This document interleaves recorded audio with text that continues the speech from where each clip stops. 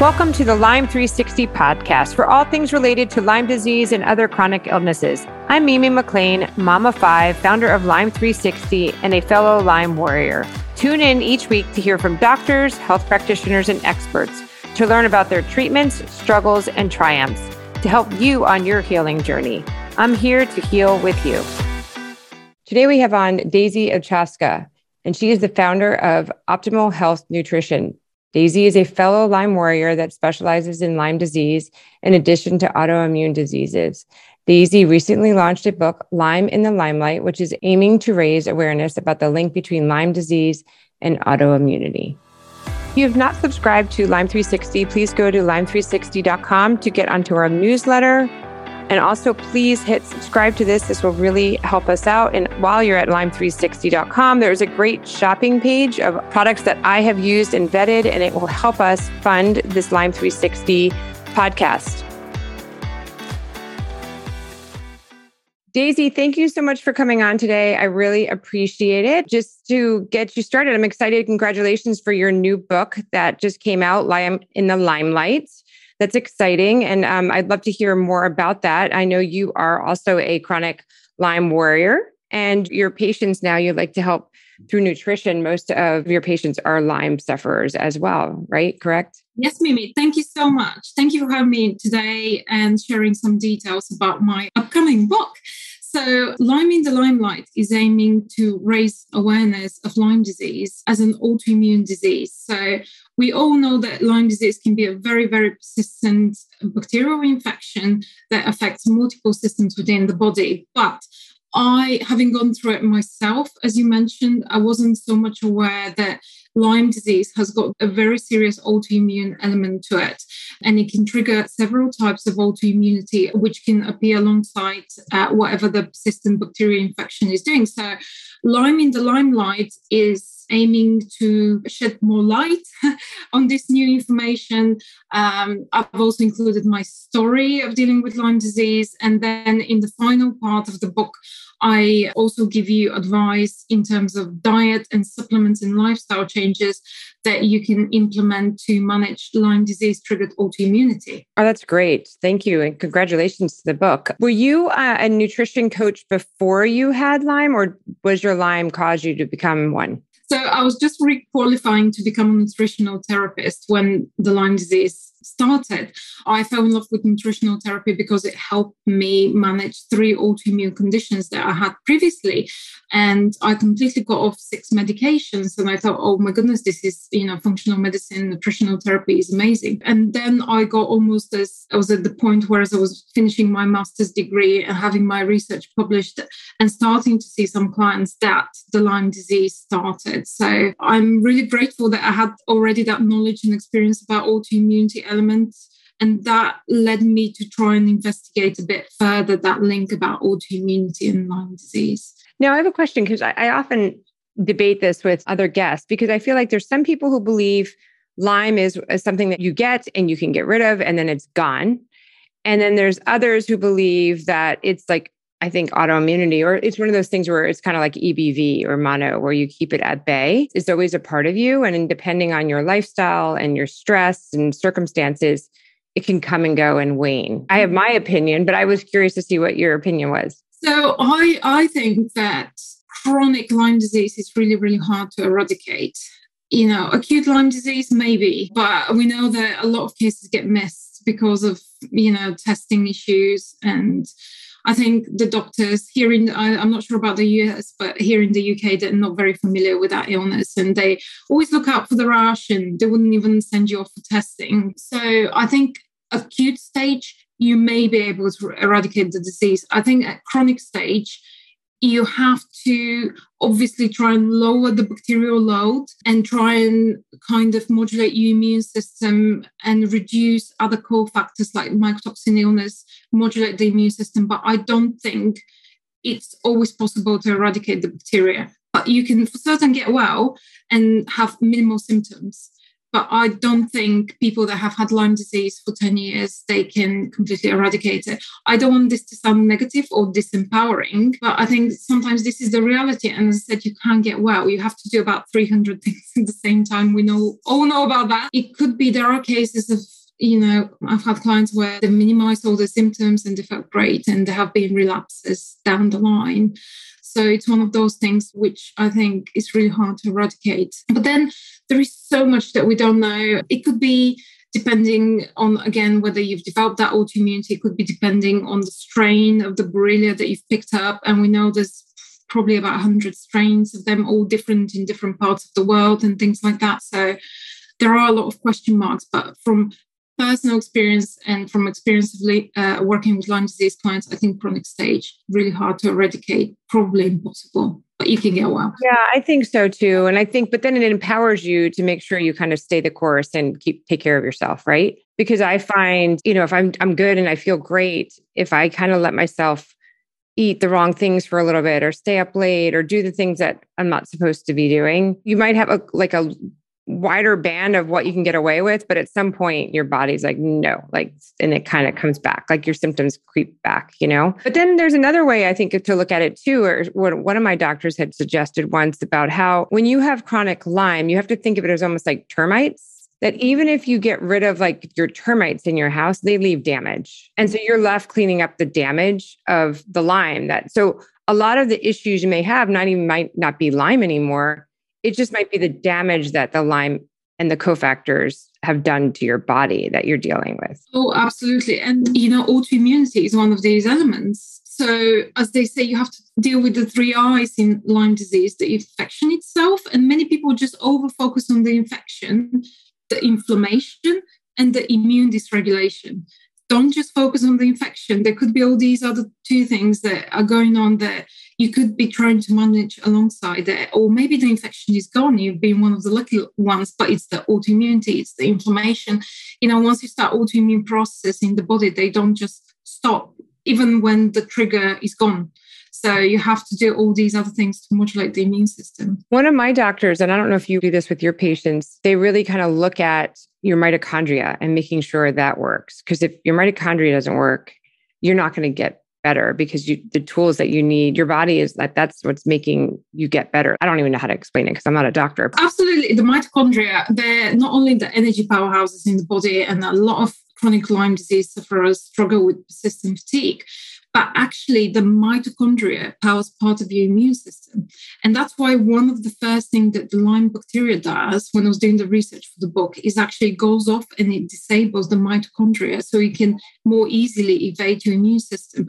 But also the mitochondria are so sensitive to toxins. And a lot of people with Lyme disease accumulate a lot of toxins. There's always what I called in the book related and complicated, whether it's mycotoxin illness, whether it's heavy metals. These conditions need to be looked at in conjunction with the Lyme disease treatments in terms of mitochondrial health. And in terms of diet, intermittent fasting can be fantastic for mitochondrial health, but you can jump into intermittent fasting, for example, if your blood sugar levels are fluctuating, and very often with Lyme disease, you get these really low blood sugar levels or hypoglycemia, which kind of need to be managed. What length of intermittent fasting do you typically recommend? Is it days? Is it 16 hours? It's usually the 16-hour ones. I think the longer ones can be a bit trickier, and you can build up to it. And I think women, because of fluctuating hormones, find it harder to intermittent fast. It's more difficult during particular times of the month as well. But doing something like earlier dinner, obviously fasting overnight, and a bit later breakfast, it's a good starting point. As long as your blood sugar levels not fluctuating too much, because that can cause a bit of stress on the body. And then what do you typically, with your clients, do you do tests, or how do you determine if their mitochondria is working or if they have Lyme? Or do you typically do tests, or do you work just hand in hand with their doctors? I do both. We do carry out quite a lot of testing. So just to touch on Lyme testing, because we can spend the whole, podcast just talking about Lyme disease testing. But what I found really, really useful for me is actually to use dark blood analysis or dark field microscopy based testing. And I'm very lucky that we work with a lab in Hungary, in Europe. They don't rely on your immune system's response to the bacteria, which sometimes can be false negative, not sometimes in a huge percentage of cases. It literally examines your blood for the spirochete of the Borrelia. It examines your blood for the most common co-infections, up to 5 co-infections. So I very often run this test with Lyme disease clients. Is that live blood analysis? Is that the same thing? It's called dark blood analysis. So, I mean, I do think there's the live element because we need to get the blood to the lab within 24 hours. I have had the live blood analysis myself in a clinic in Germany where I was being treated because I had about half a dozen false negative tests, including the more reliable Armin lab tests. And that's where they found the bacteria. But now I use this dark blood analysis to identify whether clients are still struggling with Lyme disease. And it's really educational, actually, working with the lab. They've been doing research for the last 25 years. They had a massive grant from the European Union. So they have been studying Lyme disease for a long, long time. And I was speaking to one of the scientists of the lab, and I was like, how do you pick it up? The bacteria could be buried in tissue, it could be kind of in biofilms, how do you pick it up? And they've basically trained their computers to AI to pick up the bacteria. And he said, did you know that in acute phase, you can have up to, I think he said, 100,000 spirochetes in 10 milliliters of blood? At some point, I personally felt full of it. I felt there was more Borrelia than there was Daisy. And that kind of explains why a lot of people just feel like their bodies have been totally abducted by the bacteria. You're right. You feel like an alien's kind of moved in. But we also I do a lot of testing for mycotoxins. Actually, if there are mycotoxins, I start there. I don't even touch the Lyme disease because, things like ochratoxin, aflatoxin, they can have much, much greater effect on the immune system than the Lyme disease ever will. And then you get this overlap of symptoms. So I do use a lot of mycotoxin testing. We actually use 2 labs in the US. We sent over the samples to the US to you guys. We do stool testing, gut testing, nutritional deficiency testing, hormonal testing, thyroid testing, because of course, Lyme disease can affect so many things. So we do, I think in any case, testing is needed. Yeah. No, there's a lot of testing. What ultimately got you better? I did full body hypothermia and 2 weeks worth of 4 different IV antibiotics. So that, I think, kind of lowered the bacterial load. But then I almost felt worse than when I got into the hospital. So I think it was these protocols for the modulation of the immune system that I talk in the book. And I kind of then realized that I've got loads of mycotoxins because I was having some serious nervous system symptoms that weren't going away. And, I was doing a lot of, meditation and supplements like resveratrol that cross the blood-brain barrier to try and kind of heal my nervous system. But I wasn't just getting better. And then I started getting rid of the mycotoxins. And that kind of was one of the final bits. But I'd say to eradicate the bacteria, the hypothermia and the antibiotics worked for me. I did things like plasmapheresis as well to filter my blood plasma. But then it's the actual autoimmune element that really, really helped me. But that may be because I already had 3 autoimmune conditions that were well managed when the Lyme disease hit. But the Lyme disease kind of fast-tracked everything. And literally, I went from twitching finger to non-epileptic seizure in 2 months. Wow. So it was quite severe in my case. But I think it's that autoimmunity element. Right. So I think I know the answer, but I'm going to ask it anyway. So if someone were to call you, a friend, and say, hey, what can I do right now to start the process of healing while I'm waiting for my lab results, or I'm waiting to see a doctor, or I don't have the money to go see a doctor that's not covered by insurance? Is there anything I can do from home right now? What would you recommend? Oh, there are tons of things. Make sure that your home is as toxin-free as possible. Even if you're doing something simple like taking off your shoes at the door and ventilating, opening your windows before you go to bed, fresh air. We know about the air quality in our homes is much, much worse than the outside. So try and get some fresh air in.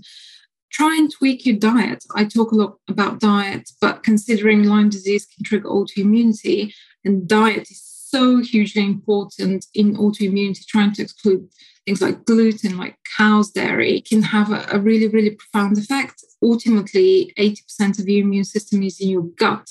And if you are kind of impacting gut health by changing your diet, that could be a huge win. Also, doing simple things, instead of watching extra shows on Netflix, try and do a bit of meditation, a bit of breathing exercises, anything that makes you relax a bit, because with Lyme disease, there is a lot of stress at physiological level. So relating to your biology, there is a lot of stress at the psychological level, with treatment uncertainty, tests uncertainty, what's going to happen to me? Am I going to get disabled?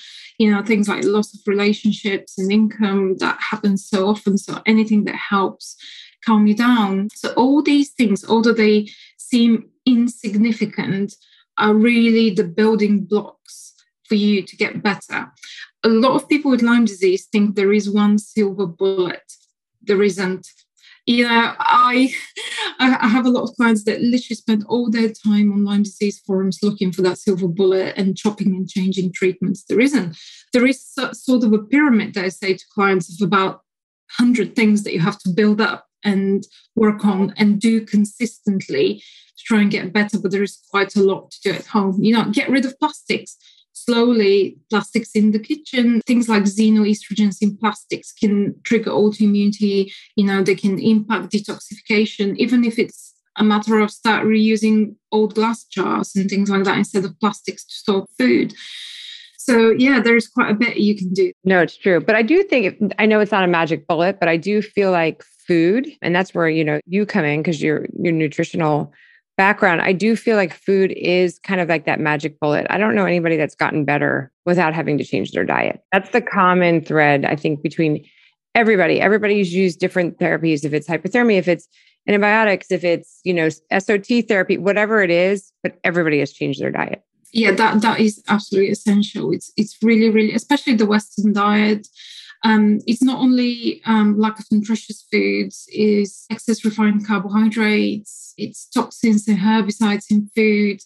They all make things really, really complicated. You do need to tweak that. And I talk a lot in the book. I've got a whole chapter about adapted autoimmune paleo style diet and how that may be one of the best options for people that are dealing with Lyme disease, considering the autoimmune element. But I've heard sometimes where having too much protein, like the Lyme likes the protein. Is that true? Or it's like if you have too much, it's almost like it's feeding it? As far as I'm aware, Lyme disease feeds on things like manganese. What's manganese? Manganese, it's a mineral in the body.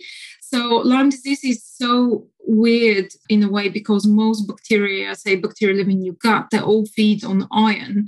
But for some reason, and it's a bit of a scientific mystery, Lyme disease feeds on manganese. Obviously, it loves the myelin sheath around the nerves, and that's why you get these kind of neuropathies and nervous system symptoms. I'm not sure about the link with protein, but if this was your plate, the protein should and complete proteins, things like meat, eggs, quinoa, tofu, should cover at least a quarter of the plate at each meal, so breakfast, lunch, and dinner.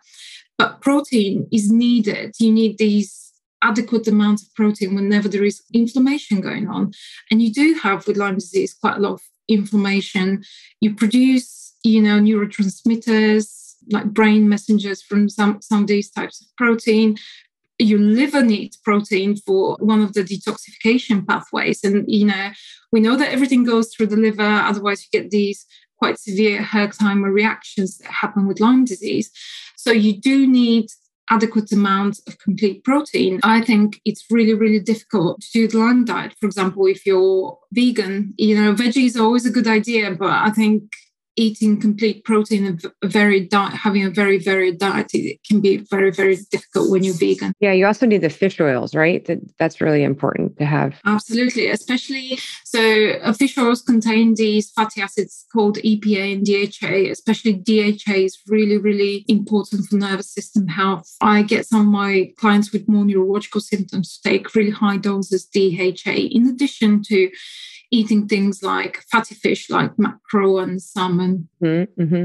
The other thing I learned late to the process, it took me a couple of years, and then I'm like, no one really talks about it that much, is the lack of making sure you put minerals like in your water. And no one again ever talks about it. But then once like I learned it, I'm like, okay, now I hear about it more. But like it took me a couple of years before someone mentioned that to me, because I guess the lime depletes your body of the minerals, and a lot of your side effects are caused by the depleted minerals. So all you have to do is get like ionic minerals or some kind of minerals that you put in your water. Or electrolytes, things like magnesium. Obviously, magnesium gets depleted with stress. Most people are really, really depleted in magnesium, even healthy people, because of soil depletion. And, we get magnesium from vegetables. And if there isn't the magnesium in the soil, we just can't get it through food. So honestly, magnesium can be one of the best supplements to support detoxification. And for Herxheimer reactions, just taking extra electrolytes that contain things like magnesium and potassium. It's like another low-hanging fruit that someone can buy on Amazon, and just put that in your water or your tea. For example, if you're having something like infrared saunas, which had one this morning, can be really good for detoxification. Repleting these electrolytes straight after can be a fantastic way. And they can also sometimes help with fatigue. I think they're underrated, relatively inexpensive supplement. So is there anything that we haven't covered yet that you think that you would like to cover? Judging from, my clinical experience and my own personal experience, one of the most underrated things is the attitude you approach the disease can sometimes be as important as the treatments. You have to believe that you can get better. You have to believe that you are an active participant in your health journey. Unfortunately, with Lyme disease, there was nobody that's coming to save you. You kind of have to do all the hard work yourself. By actually feeling strong morally and feeling empowered and positive, even when you're going through difficult times, this is a way that you communicate to your immune system, which can then help you with the Lyme disease treatment. I know it's probably one of the most difficult diseases to live with and treat, but don't let your biology become your biography. Just try and feel positive and empowered. No, it's true. Like make sure that you're on a journey for a reason and learn what that journey is about, right? Not be angry about it. Absolutely. And I think I've put, this is one of the last things I've put in the book. I think Lyme disease has actually ultimately made me a better person. I was type A personality with no boundaries, absolutely overworked. And I think a bit like autoimmunity itself, it's kind of, you have to look at the deeper messages. And I kind of, once I came out at the other end, it's those deeper messages that made me realize that, the journey happened for a reason. And maybe that reason was so that I can help others, but try and find meaning. I know at the beginning, a lot of people are angry and they have the why me attitude. And I did have that quite a lot. But, I managed that with meditation and journaling. Actually, writing down my experiences really, really helped me. So try and find some meaning in all that. Daisy, this has been amazing. And good luck with your book, Lyme and the Limelight. I'll have the link, in our notes, the show notes below, but you could also get it at Amazon, and they can find you at... So the website is called optimalhealthnutrition.co.uk. Okay, because you're in the UK. Okay, perfect. Thank you so much. I appreciate your time. Thank you so much, Mimi. Thank you.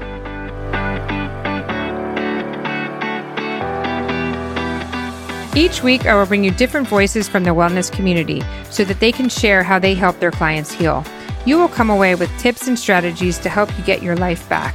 Thank you so much for coming on, and I am so happy you are here. Subscribe now and tune in next week.